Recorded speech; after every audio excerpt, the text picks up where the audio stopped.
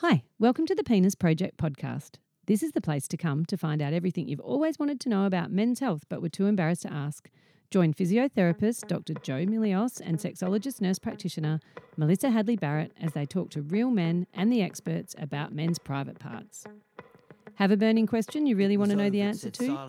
Please subscribe to our website at thepenisproject.org and just ask us. The length, while the greater the strength, the more time I've got for you. There's too much talking, texting, tweeting, posting. Too much noise altogether. In silence is strength and peace and space. Imagine silent forever. The Penis Project podcast is proudly supported and sponsored by PROST, Exercise for Prostate Cancer, and the RS Health Penile Rehabilitation Program. PROST is a not-for-profit charity set up by myself in 2012 that aims to help men exercise during their experience with prostate cancer. If you want to know anything more about PROST, including our online service and USB product now available, please just go to prost.com.au. Hi, I'm Melissa Hadley Barrett and I designed the Penile Rehabilitation Program to help men recover from prostate cancer. It's an online program built on decades worth of knowledge and experience and practice. It's the only one of its kind in the world and it actually works. So if you've been diagnosed with prostate cancer and want to get your penis working again as quickly as possible, and why wouldn't you, then visit penilerehabilitationprogram.com and you'll be off and running. And it only takes about 15 minutes a day. All the best with your recovery, which I promise will never be as bad as you think.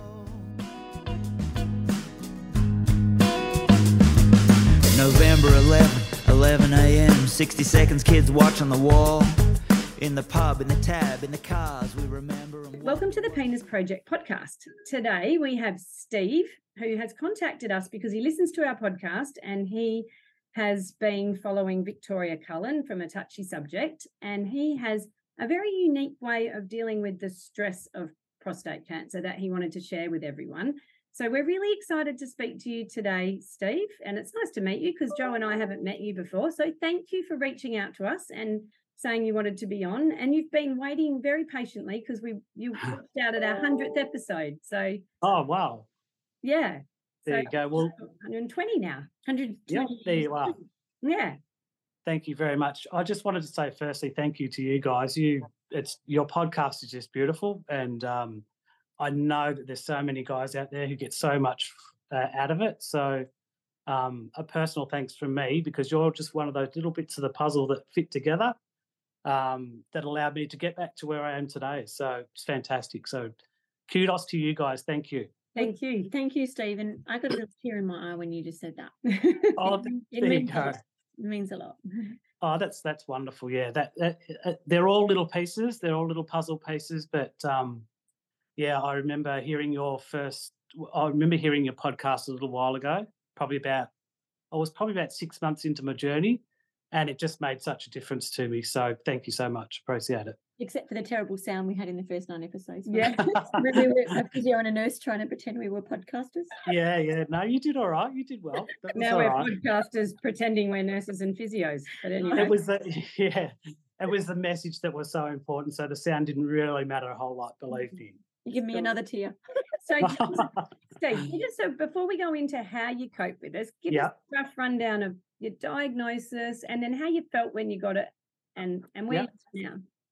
Okay, so 56 at time of diagnosis back in December 2020 was my surgery. I had a RRP, so did all the I got diagnosed in about October. My PSA was not a real high reading. I think for my age, the reference rate from the doctor was something like 3.7, and it hit 3.7. It hadn't raised ridiculously over that period of time, or the previous couple of tests. So I went to the doctor and he just said to me, "Oh, look, you've hit the reference rate. I think we probably could either wait or another 6 months we'll do another test." And my father had prostate cancer and my younger brother had prostate cancer, who lives over there in Perth. And he had his surgery in March before. the March before my diagnosis. And I got home and my daughter, who was studying medicine, said to me, she said, "Dad, why don't you just get a referral? Why are you waiting? Why don't you just get a referral? What harm's it going to do?" And I said, "Yeah, you're right." So I rang the doctor back and I said, "Look, I've changed my mind. I'm not going to wait 6 months. I want to have a referral." So then it just followed pretty much everyone else's process. So I had an MRI and they found a part in there they wanted to look at a little bit more. Had a biopsy probably towards the middle of November, and 21st of December 2020, I had my RRP. That means So you that had a catheter in for Christmas Day.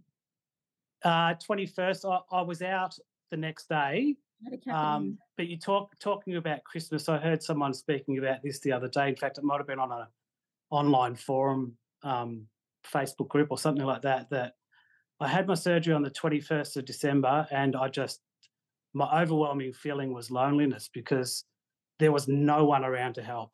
A couple of years ago, there was no one I could ring. My surgeon had gone on holidays. My prostate nurse had gone on holidays. I was just alone. So that was my overwhelming feeling when I had my surgery. So yeah. It's interesting you say that, because we actually don't do surgeries after about December the 6th year. We want our patients to have their catheters out. No one's in hospital even thinking about that. So that's an education process that we've been very aware of for, I don't know, 7 or 8 years, to just not have people feel like that, because so many things can go wrong in those early weeks. Yeah.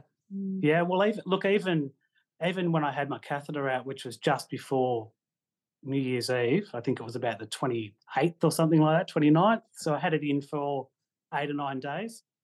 The nurse, there wasn't a urology nurse at the hospital to take the catheter out. So I was dealing with a pediatric nurse. That would have she took it out for a long time. Sorry? That would have been the biggest penis fit scene for a long time if she was carrying a pediatric. No, believe me, it wasn't. It had somehow shrunk along the tube that was stuck up there. So tell us, when you first got your diagnosis, you've got a family history of it. So did you feel anxious, or did you feel like this is okay? Because I know my brother and my dad have been through this. It certainly helped. In hindsight, I certainly helped, because when I read, I'm quite involved in a lot of online Facebook support groups and things like that, which is where I went to for support. Eventually, I hear other people talk about it, how shocking the diagnosis was and how scared they were. I wasn't scared. I was just apprehensive because I'd seen my younger brother go through it. He was 51 or 52 at the time of his surgery. And I'd seen my dad. He didn't have surgery. He had radiation. So it was pretty easy for me to make the decision that I made in the end. Yeah. I just wanted to get on with it and get it done, sort of thing. So, yeah. Steve, in the context of our discussion, were you starting to write poetry then? No.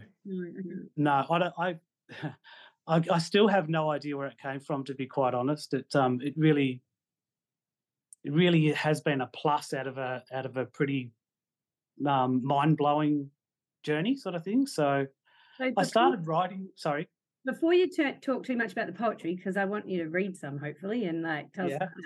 But then, what happened then? How did you find? So you found these Facebook online forums, which I would love it if you would send me the names of them so we can put them in the show notes for other men who might want to join. Yeah. And then also, how did you find Victoria then? So it sounds like it was a bit of a lonely process. So you went looking for help, and that's when you found Victoria?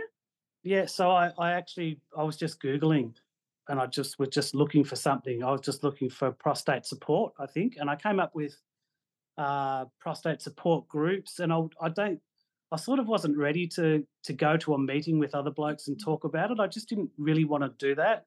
And I'm going to sound a little bit, I'm going to sound a little bit ageist. I was 56, and I'd seen the people that were going to those sessions, and they were all very much older men. And I just wondered where I fitted in there, and I didn't think that I did. I went searching online, and I actually found atouchysubject.com, and it turned me around. It really did. And this was before the procedure? No, this was after the procedure. So before the procedure, I was given some notes in relation to a pump. I was given a rundown on what was going to happen. But then at the period that I had it, there was nothing. I couldn't ring anyone. There was no support for me. So yeah, I started looking elsewhere, and I'm glad I did actually, because it really turned me around. So when you found, I mean, I love Victoria's YouTube channel. When you found that, like, what was it there that helped? Like the information, or the fact that there was so many other people engaging in that, or? I think she offers a free online course, and I did that straight away. And it just moved me so much. I remember the first part of the lesson was talking to your partner about it, and trying to move forward that way. And I remember I went through the first lesson, and I was in tears. I was in tears because I didn't know. My wife has multiple sclerosis, so she's a high functioning MS patient, but I just didn't want to put the pressure on her, and I knew what we had to do, and I knew it was going to be uncomfortable for her. So I was just in tears about, and I'm not a cryy type of guy, but I was just in tears about, how am I going to have this conversation? You know, what she's got to come on this journey with me, whether she likes it or not, sort of thing. You know, it was really quite moving. And then we had the discussion, and we just moved on from there, and it was fantastic. So I've heard you speak to other guys about how important their partners are, and yeah, very, very important. And it's surprising. I think most guys would be surprised if they open that conversation up with their partner, if they're scared to have it, that most of them would be right on board. And that first talk that Victoria does in that program, because I've done her program, because and it really helps in like how to address that conversation, doesn't it? Yeah, absolutely. Some ways to talk about it, which is and other resources and stuff like that. So I did the course, and then I eventually did some paid courses through Connectable Therapies, which was fantastic as well too. So I haven't heard of Connectable Therapies. We'll have to check them out as well and put the link in. And I just I met Victoria Cullen in person in a conference in about 2015 or 16 in Melbourne, and she was running a workshop, and there was this beautiful English rose, more or less, speaking men's language, and they all fell in love with her, and so did I. But what she said was just one thing that I use in every single patient, and that was she just drew this arrow and a timeline of where you started and where you were heading, and she gave everyone to do a 0, a 1 year, and a 2 year. And then she said, put your date on, and at 2 years, that's when your sexual function is getting better. But you might only be, of those 24 months, 3 months in. So get some perspective. It's just a really good tool, because I always say continence should be right within 12 months, but 75% within 3 months. But sexual function is 1 to 2 years plus. Yeah. So I distinctly remember my surgeon saying to me, you'll have problems with incontinence, and you'll have problems with your sexual function. And he said to me, it'll be somewhere between 3 and 18 months. And of course, being a guy, I just said, 3 months, that'll be me. I'll be right. I'd never had any problems in that area before. And when 3 months came around, that's when I started to sort of get, hang on. Some guys are back 3 months. Why aren't I? We'd actually say it would be a miracle for anyone to have it under 6 months, actually. I get so sad when I hear guys tell me that, because unrealistic. I understand that obviously the surgeon wants to be positive and not paint the picture, but I feel like it sets people up for failure. If you say, most people are 18 months to 2 years, and anything else is a bonus, then that's what you've got in your head. It's realistic. And instead of then feeling like you're a failure, you feel like you've a hero if it happens early. And can I say, I thought I was a failure when in my PhD, I tried to show that incontinence would improve within 3 months and sexual function if you did pelvic floor. But that was not the case. I thought I was the expert at this, and I wasn't. Yeah. Because 3 months was too early for anyone. The nerves they're in shock for 4 to 6 months. Yeah. Even Superman would get that. Yeah. I love hearing your stories about, I think you've recently started speaking, Joe, about the time frame of when you start doing your pelvic floors to when your incontinence should be. Yeah. And that really rings true for me as well. My surgery is booked in probably only a month after I decided that I was going to have RRP, so I didn't have a whole lot of time to do. I didn't have a whole lot of time to get to a physio. But the physio I saw was just fantastic. She's a Melbourne physio. Her name's tell me Taffy. Shout out her name so other Melbourne people can. Yeah, her name's Taffy Siade, and she her business is called Interactive Pelvic Care. And I don't know her, so that's awesome. Yeah, she's really good, very good. And she I wrote a poem for her as well too. So a link to her as well. yeah, please do. She's wonderful. Yeah, so she does the ultrasound and all that sort of stuff. But anyway, I only had one session. She fitted me in. I rang the surgery. In fact, that was another little thing. Back in those days, it was called Interactive Women's Pelvic Health. Yeah. So here I am sitting at the Women's Pelvic Health Centre, thinking, what am I doing here? This isn't going to be any good. This is for women. But they've since changed their name, which is terrific. They haven't. You know, I'm just going to say, in 2017, it only became part of our profession internationally. But New Zealanders were the first ever country in the whole world to include men in that group, and then Australia came second, and the rest of the world's still fighting over it. Because a lot of women's health physios don't really want to change the name to add in men. It's not addressing 50% of the population. So it's difficult to access the care when you're a man and you don't want to go and see a women's physio, right? So it's challenging for everybody. For sure. But anyway, so I followed her religiously, and she got me back within, I think it was about 4 or 5 months. So you did it was good. It was a good, well, it wasn't a good journey, but time-wise it was great. And everyone's story is so different. I mean, I was mentoring a couple of guys in December last year, and not this year, the year before, 2021, and they went in for surgery at the same time. And there's one guy who I met down the pub a week after he'd come out, and he was on one pad, didn't think he needed it. And the other guy is looking at a sling operation now. So, and that is just so different. I say the uniqueness of each person, but so long as you're improving, it's okay. Yeah. And then if at any time you use your gut instinct, you feel like it's not improving, or you notice the urine's got a bit of an odour in it, there's a slight sting, don't just forget about it. Don't push through it. It might be a urine infection that could be holding up your continence for years. Yeah. Well, I think he had issues before his surgery as well with some type of bladder condition. So everybody, but it's just sad. Recognised as their own story. So tell us, Steve, how did stories? Yes, how did they come to take out your prostate and suddenly you became a poet? Look, I didn't know it. Yes. And she's look at not you. A poet. Oh, you'll have to write that one down. I am. I'm going to call it that. The poet who didn't know it. Oh my goodness. Yeah. Look, to today, I still don't know. I just it was a bit like words found me rather than I found words. I used to walk every day. Weekends I'd do some long walks, and I was just out there with nature, and they just came to me, you know. I just started writing what I was seeing, what I was feeling, how it was affecting me. And I think in the back of my mind, I always... Wait a minute, our light's gone off. There you go, sorry. Go, yeah.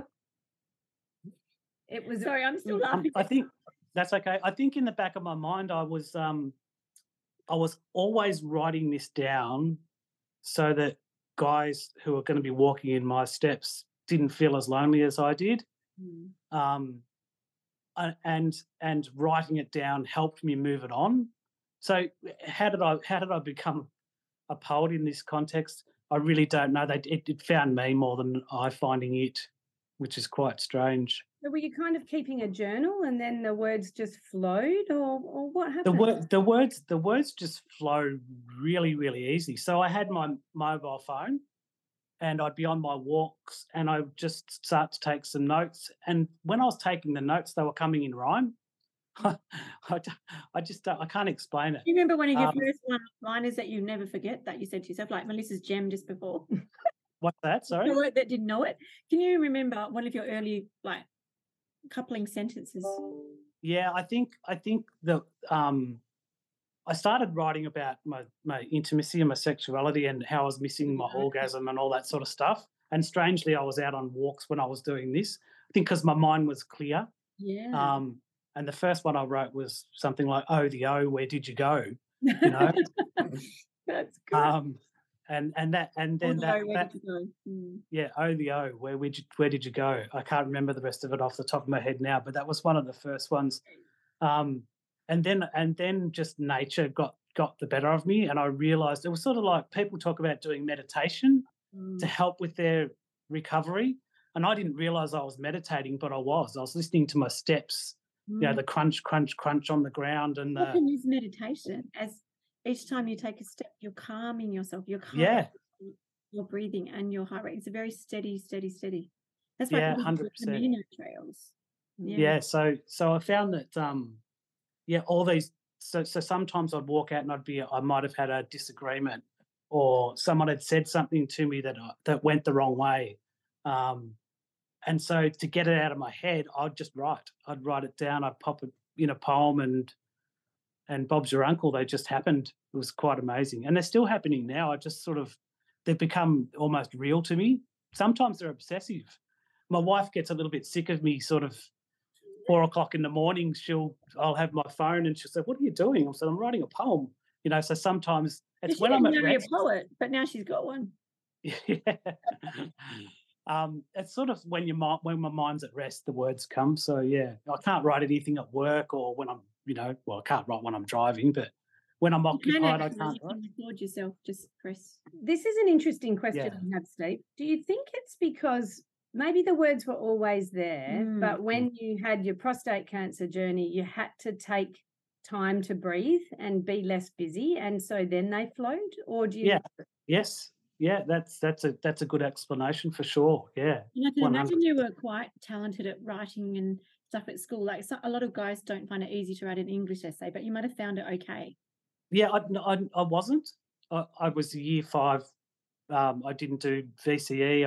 I did year 5, year 11. Sorry, form 5. So you might have surprised yourself by your I talent. did. Yeah, I surprised myself. Look, I probably wrote a couple of little ditties back in the day, but nothing ever came to the surface after that. So No one they in your weren't. life would know that you actually are a poet from the person they knew before prostate. No way. No way. No, it's just doesn't see, and it's sort of not.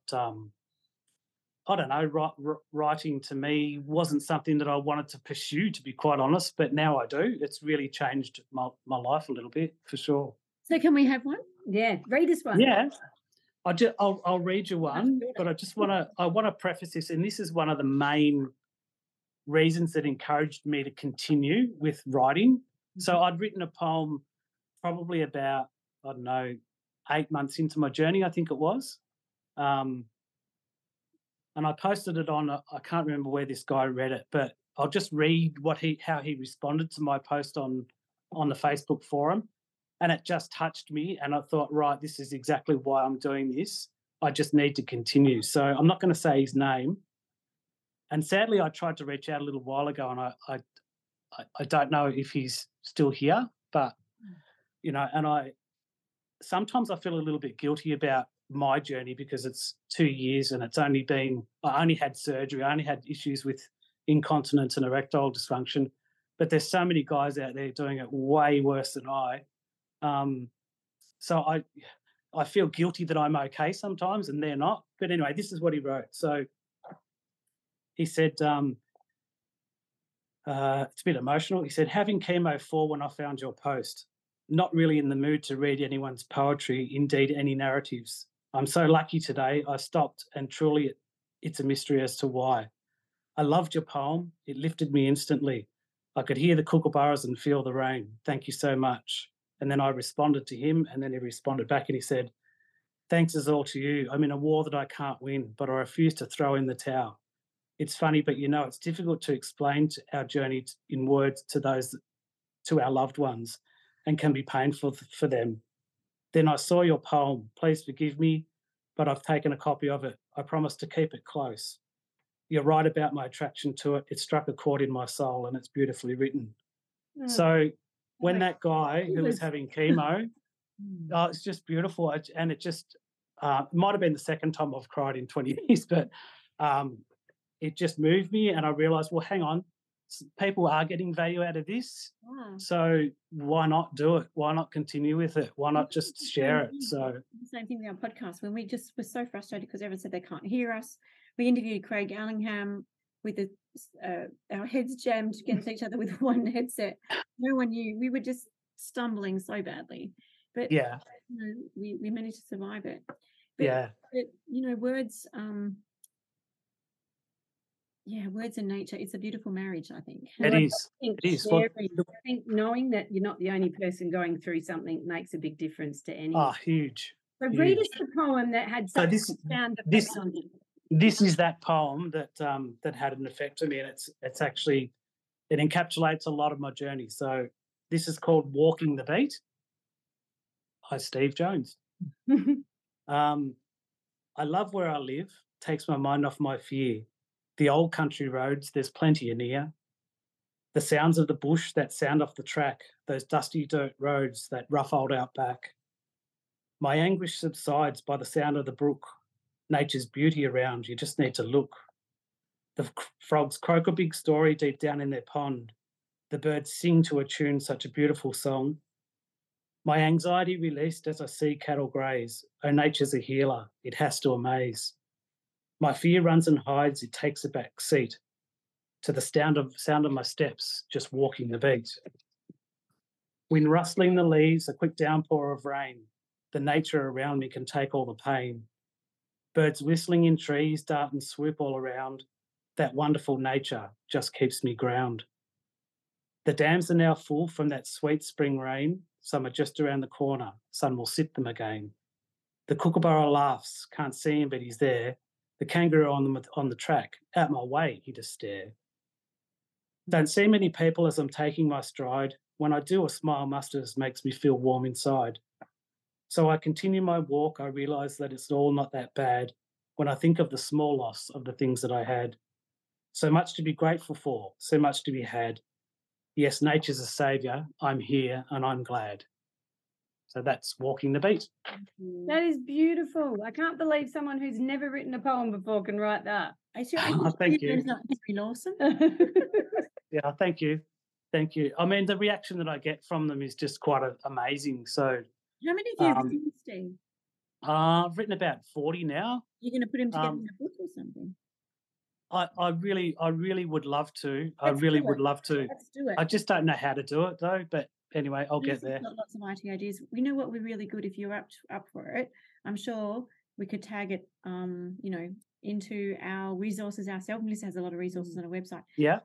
You can make an ebook. You can actually create something that doesn't cost very much. You don't have to do the whole production line thing. It's Patrick Lombroso, my colleague who passed away of cancer.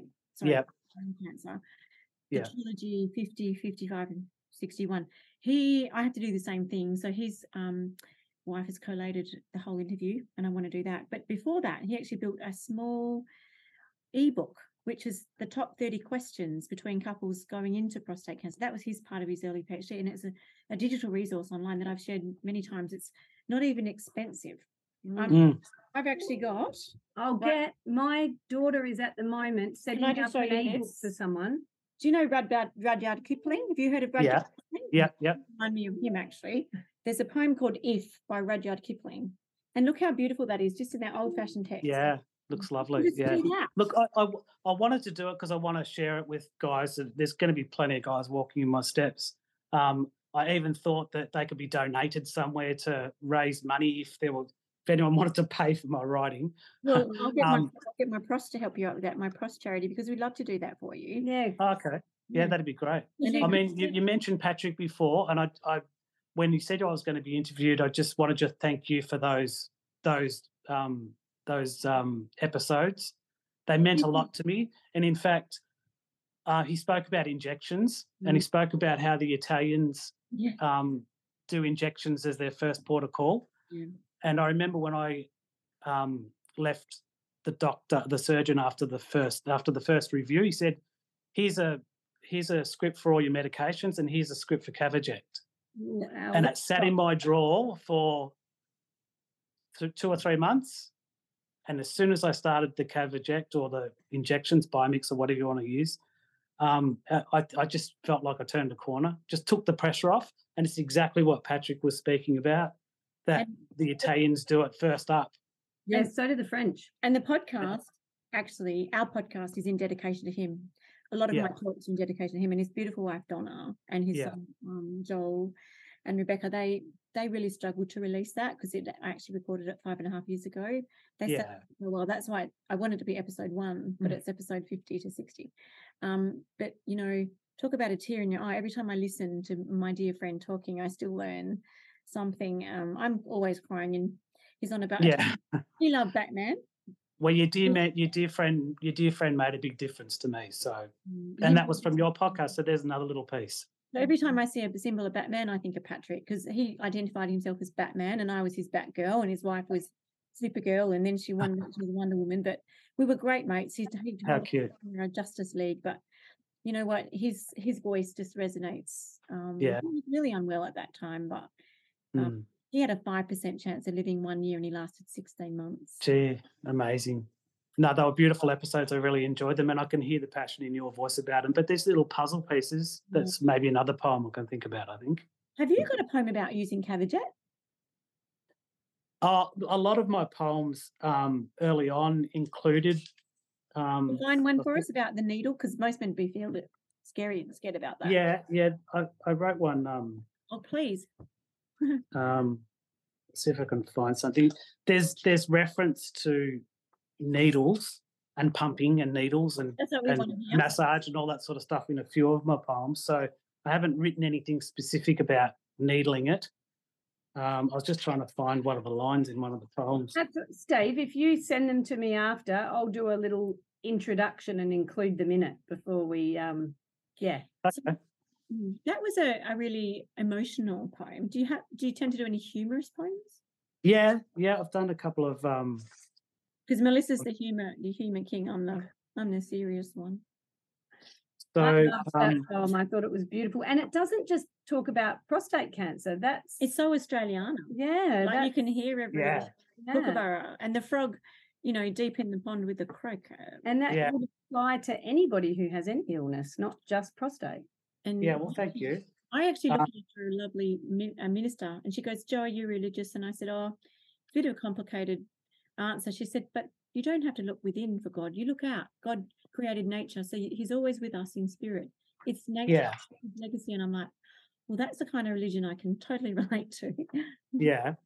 I wrote one about my wife buying a handbag the other day, but I can't. It's on my phone, so I can't get to it at the moment. But this is sort of like a little.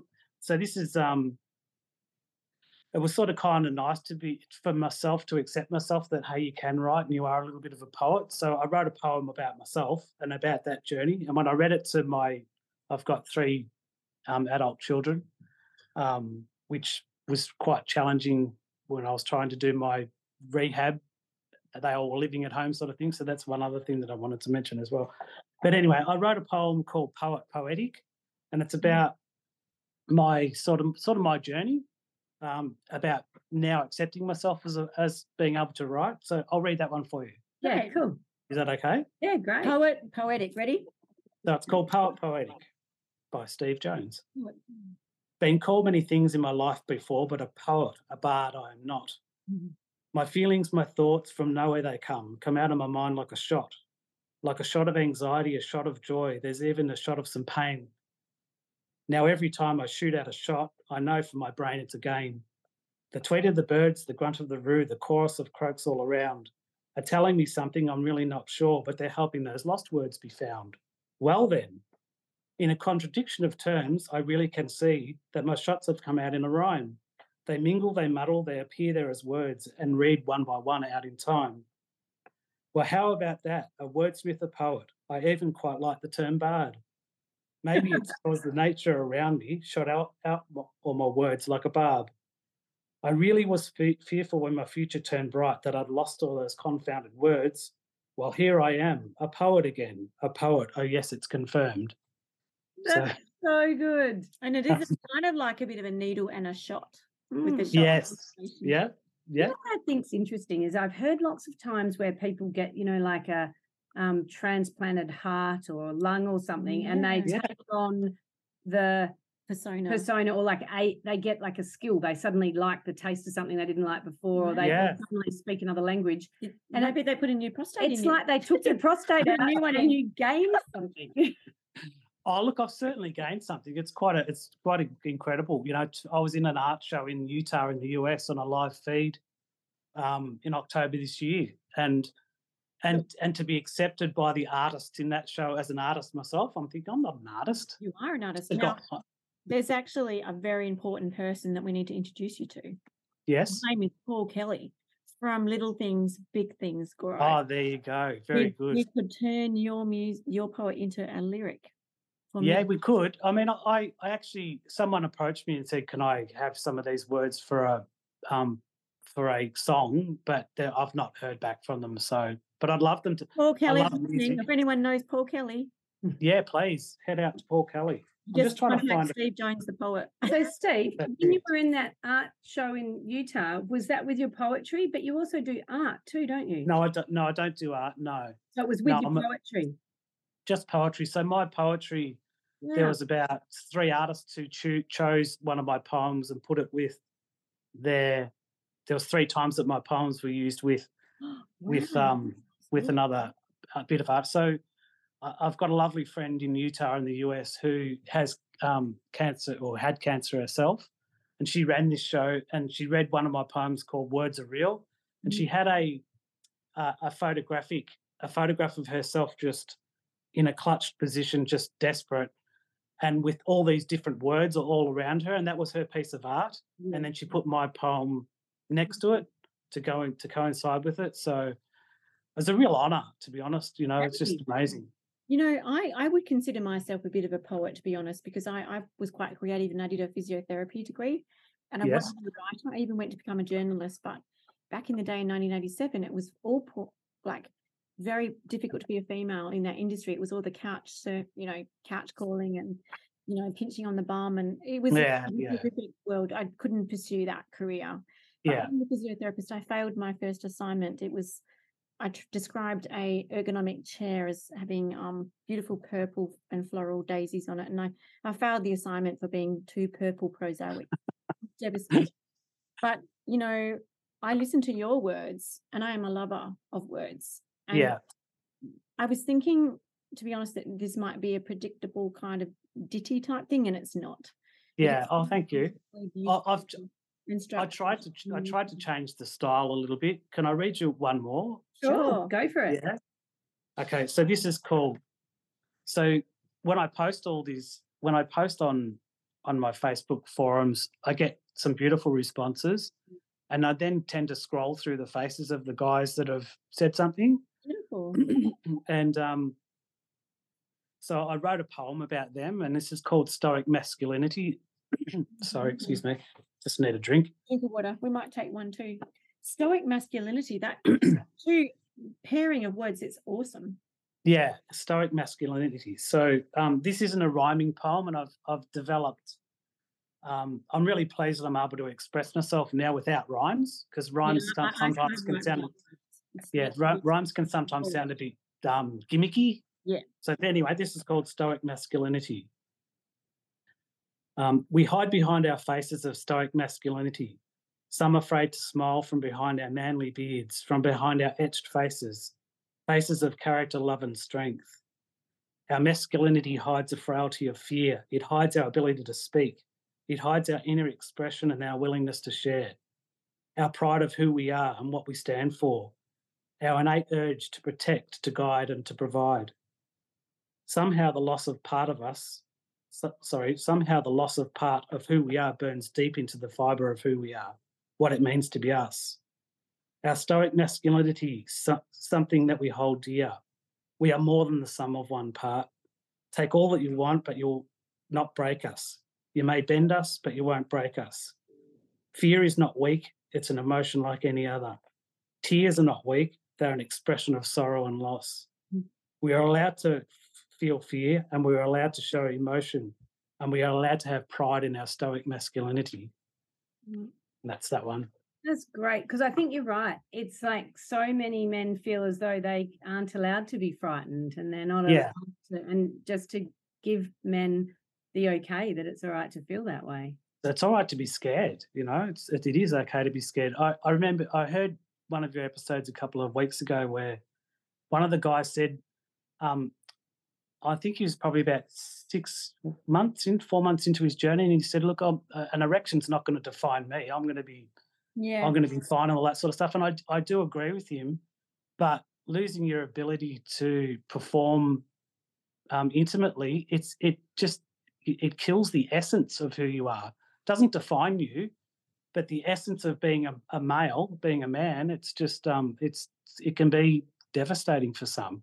Yeah, and I think that's right. For some people, it is devastating, and for other people, it genuinely isn't an issue. And I think no right and no wrong about either way. And I just think it's so important that we just go, we accept that for some people, these things are huge, and for others, they're not. And I always think, I feel sad when I see heterosexual couples and the female partner says, "It's okay if you don't ever get an erection again, I'll still love you and it really doesn't matter." And you look at the man's face and it often just drops, because what he hears is, my partner doesn't care if I can never be intimate with her again. But what she's really trying to do is just be kind.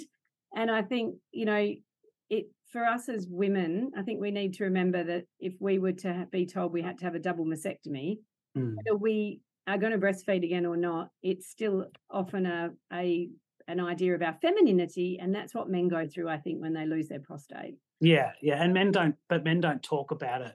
They don't express. They keep it inside, and that's the difference. When I'm on an intimacy Facebook page where it's predominantly women, and they love my poetry. Yeah, they can. But I get more comments from them than I do from the guys on the guys' sites, because they express. There are probably more men listening. They don't click like. Yeah, true. Yeah, that's true. They'll be silent even in that. But talk about it as well. I mean, talking about it. I mean, some people might like to be quiet and sit in the background and go through it by themselves, but that's what I'm talking about. You need to talk about it, especially those that are doing it tough. But sometimes you need to listen, right? It is not everyone has the language, the words, but even if they listen to what you say, what we say, or another man, then that's very healing. Talking, because to show cracks in your armour, especially I can think of all my Greek and European patients, they will not disclose anything to anyone at any time, but you're helping them by listening, even if they're not talking. Right. Okay. Yeah. Good point. And sometimes I'll see men who are obviously uncomfortable when they come to their first appointment, and then they'll leave, and I'll think, "Oh, that poor man, I think I just shocked him. I told him all this stuff, and he Do you just think you shocked people, Melissa? I think so. You shot me about 2 days ago. I'll get an email from them a few days later when they've had time to think about it and say, "Oh, can I book another appointment? It took me a few days to process all of that, but I really appreciate how honest you were." And I'll go, "Oh, thank God, because I thought I just shocked the poor man and he's never coming back." You know what? Some people do, as Jo said, they just need to take time to listen and digest. I call Frank. There is one of the drug companies that had a program called Frank to help with the counselling side of it. But Frank is what Melissa and I do. We speak frankly to a bloke called Frank. We give the facts, because every man could be a Frank. We know that 1 in 6 men will get prostate cancer. We know more men die with prostate cancer than of prostate cancer after a certain age, 1 in 4 over 85. But you know what? We have to be honest. We have to give you realistic expectations. We have to speak frankly. Yes. Yeah, really good point. That's 100%. Some guys will listen though, and some guys will go straight over their head. It's just some guys tend to hear what they want to hear sometimes. And my example before was 3 months to 18 months. All I heard was 3 months. I didn't hear 18 months. I just heard 3 months. I'm younger. Old blokes that go to prostate cancer groups. Of course, I'm going to make it in 3 months. And then men will be competitive with themselves, like in golf. Everyone needs to get score down. Men love to measure. The longer the measurement in certain circumstances, a la the Penis Project title, or the shorter the length and how many pads, the lower the number of pads they use. Men love to measure. And especially if they're engineers, you should see the spreadsheets I get on every single dot of urine that's ever leaked into a pad over 10 years. It's ridiculous. Well, look, when you say that, my brother, that's so true. My brother had prostate cancer 6 months before I did, or his surgery. His friend recently had prostate surgery and damaged himself by over-exercising. Yeah. And he said he over-exercised because he wanted to beat my brother in Ah, getting out of pads. So you pushed it too hard and the muscle fatigues it. I say pushed it too hard, yeah. pelvic floor is like a woman. If you don't give enough attention, it doesn't like it. If you give it too much, it doesn't like it. Oh, that's good. Bit moody, that pelvic floor. I like that. Yeah, very moody. That's very my moody. poetry. So, Steve, where to for you now? Like, this is great. This is such an amazing outlet for you that other people benefit from. Where to Yeah. for you now with all of this? I'll just keep writing, I think. I've got people who are listening to me. I've started writing some other stuff. I recite some poetry at a poetry club in Eltham in Melbourne now, and I try to throw in a prostate cancer one just to continue to get the message. I mean, there's older gentlemen at that place, and I haven't asked them have they had a PSA test, but in my poetry, in my prelude to a lot of them, I do. I say, this is for the guys out there who need to go and get tested and stuff like that. So that's where I want it to go. Yeah. I'd love for them to be published. I just want to know that they help people. That's all. And I'm in a really small window of people who see them at the moment. So yeah, I want to get them out there. So I'm actually going to completely ad lib here. Melissa and I have been invited to go to the Australian New Zealand Urological Society meeting next March in New Zealand, and I'm going to swing by Melbourne on the way home.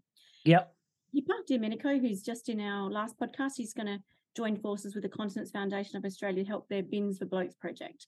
So I'm going to have a meeting with Deepak, and I think it might be nice to see if we could get even the Physio Association and the Prostate Cancer Foundation, maybe, and Dipper even, who knows, potentially we could do a bit of a poetry night towards the end of March over in Melbourne. Love to. Yeah, that'd be great. I'm really trying to promote zero alcohol beer for many reasons. Prostate cancer patients need to be careful, but there's no reason why we can't do something really small, share that around. Would something like that be something that, we could kickstart? I could get the Bins for Blokes people, the Continence Foundation. We could do something small, but be fabulous. I'd love to do something like that. Yeah, I'm gaining a bit of confidence reading them now. So yeah, you follow a footy team over there? Oh, I barrack for the Swans actually. My dad was brought up in South Melbourne, so the Swans man. Is there a club, a membership base or something? Because it's nice to link the football world into it as well. With different. I'm pretty involved in my my kids' hockey clubs, Doncaster Hockey Club. Somewhere where you're connected to or something would be great. Yeah, we can do that. Yeah. Okay, we'll talk more about that later. But what I think is really good is that you've got these 40 poems, but where is anyone getting access to them at the moment, and how could we help? Have you got a? Yeah, look, the only place that they get access to them is on my closed Facebook groups. I posted that Walking the Beat one on my Facebook page. So really, that's my only outlet, and reading them at poetry nights. So yeah, that's where I'm at the moment. I'd love to see them moved. I'd love to see people read them. Steve, but I'll talk to you about it afterwards. I'll talk to you when we're not in the podcast recording. Yeah, sure. Wind the podcast up, and then we will wind the podcast up. We might even address that a little bit. But we know that our patients are actually probably doing their own PhD on themselves. You're finding this, you're finding that, you're sharing it. We are busy doing what we do, but you are bringing another whole kind of perspective. And that is a perspective that other people, especially men, can relate to. And I always say, Melissa and I will never go through it. We can't. Yeah. But it's that little piece of the puzzle that you're talking about. Yeah, there's so much stuff here. So, Steve, as a takeaway, what would your takeaway message be to men?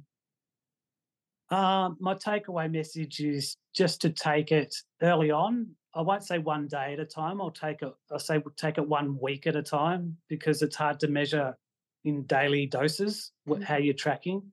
I'd say to them, seek as much support as you can, do as much reading as you can, take all the advice, use a pump, do your needles. Don't be scared of needles. Take your medication. Keep yourself healthy. Keep yourself reasonably fit. And just clear your mind. You know, I don't know the statistics, but most guys are probably going to come to a reasonable outcome in the end. Yeah. But when you're 97% will. Yeah, 2 or 3 months into the journey, you just don't see that end. My erections have gone. I'm leaking. You know, how the hell is this going to come back? You know, and it will. If you do the right stuff, it will. If you take care, you will. I'll just clarify, sorry, the 97% is the cancer clearance rate. Yeah. And 99% should get their continence without needing surgery, but you can still get fixed if you have ongoing leakage after a year. The sexual function, we've got Dr. David Dangerfield in episode 46 in Complete Urology over there, who can now rewire the nerves if after 2 years there's no recovery, or you've got implant surgery. It's about the quality of life, because 97% of guys are going to live the rest of their lives otherwise unaffected by this. And I keep banging on about this, but for the first time ever last year, Movember released the Sexual Health Guidelines for Care After Prostate Cancer. Wow. Which I was a peer reviewer of, and they've done an amazing job of them. And they're released worldwide. And I feel like now that is like raising a big flag to urologists and radiologists, radoncs everywhere to, hey, it's not okay just to get rid of cancer. We actually do need to consider that these men need a good quality of life later. Yeah, yeah. And the PCFA now have a nurse on call too. So and that's fantastic. One step further is when I did a talk in South Africa in 2017, there was a physio in the audience called Pierre Rocher, and he heard me say men are more concerned long-term with their sexual function than their continence. And that man is doing a PhD. His papers are called Asking the Question, the Neglected Sexual Side Effects of Men Undergoing Radical Prostatectomy. And I've been fortunate to assist him in that research, because we have a questionnaire that doesn't even ask the questions that you've got problems with. So therefore you can't even answer. Therefore, everyone's trying to do what's called evidence-based medicine. But if we don't even ask you the question, that's your problem, you can't even fill in the form. Yeah, but it's through guys like you and Victoria who are just changing the scope. So that's why I said at the start of the interview, I just can't thank you guys enough. Maybe you're a couple of pieces in my little puzzle. So you're an ours. Yeah, it's so great. So, Steve, thank you so much for reaching out to us to interview you, because one way or another, we'll definitely publish some of your poems in the show notes. Yeah. But Joe and I both got some other ideas about how you could get them out there. So, and let's have a bit of a pub night with no alcohol if we can. That'd be great. I'd love that. I really would. All right. Well, I'm going to chat to you later, but I'll be there around March 26th, 27th. I'm not going to end it. Let's just round it up and then we'll chat a bit more. But I've got a little bit of poetry I want to share with you into every man, okay? It is a couple of stanzas from If by Rudyard Kipling. If you can keep your head when all about you are losing theirs and blaming it on you. If you can trust yourself when all men doubt you, but make allowance for their doubting too. If you can bear to hear the truth you've spoken, twisted by knaves, to make a trap for fools, or watch the things you gave your life to broken and stoop and build them with worn out tools. If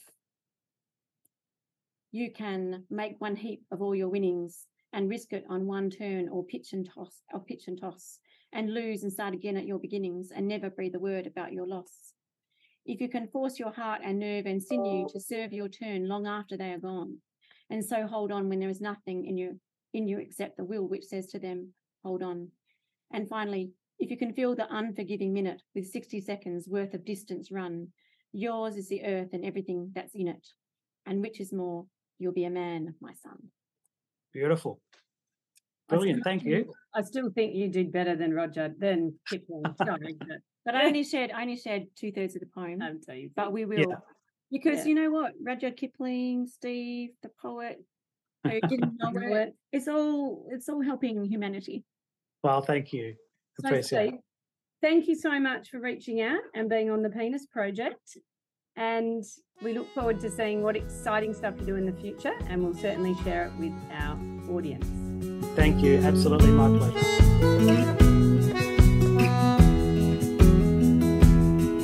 Gonna tell you about a boy who lives inside me. He's been there all of my life. Hi, I'm Melissa, and I hope you enjoyed the podcast this week. Just a reminder, if you've been diagnosed with prostate cancer, I've built a penile rehabilitation program just for you. It's an online program packed with information, exercises and advice, along with proven strategies that will get your penis back in working order as quickly as possible in about 15 minutes a day. If you like the sound of that, then please head over to penilerehabilitationprogram.com and you can start straight away, or there's a link from the RS Health website. We would also love you to review and subscribe and share this podcast so we can help more men.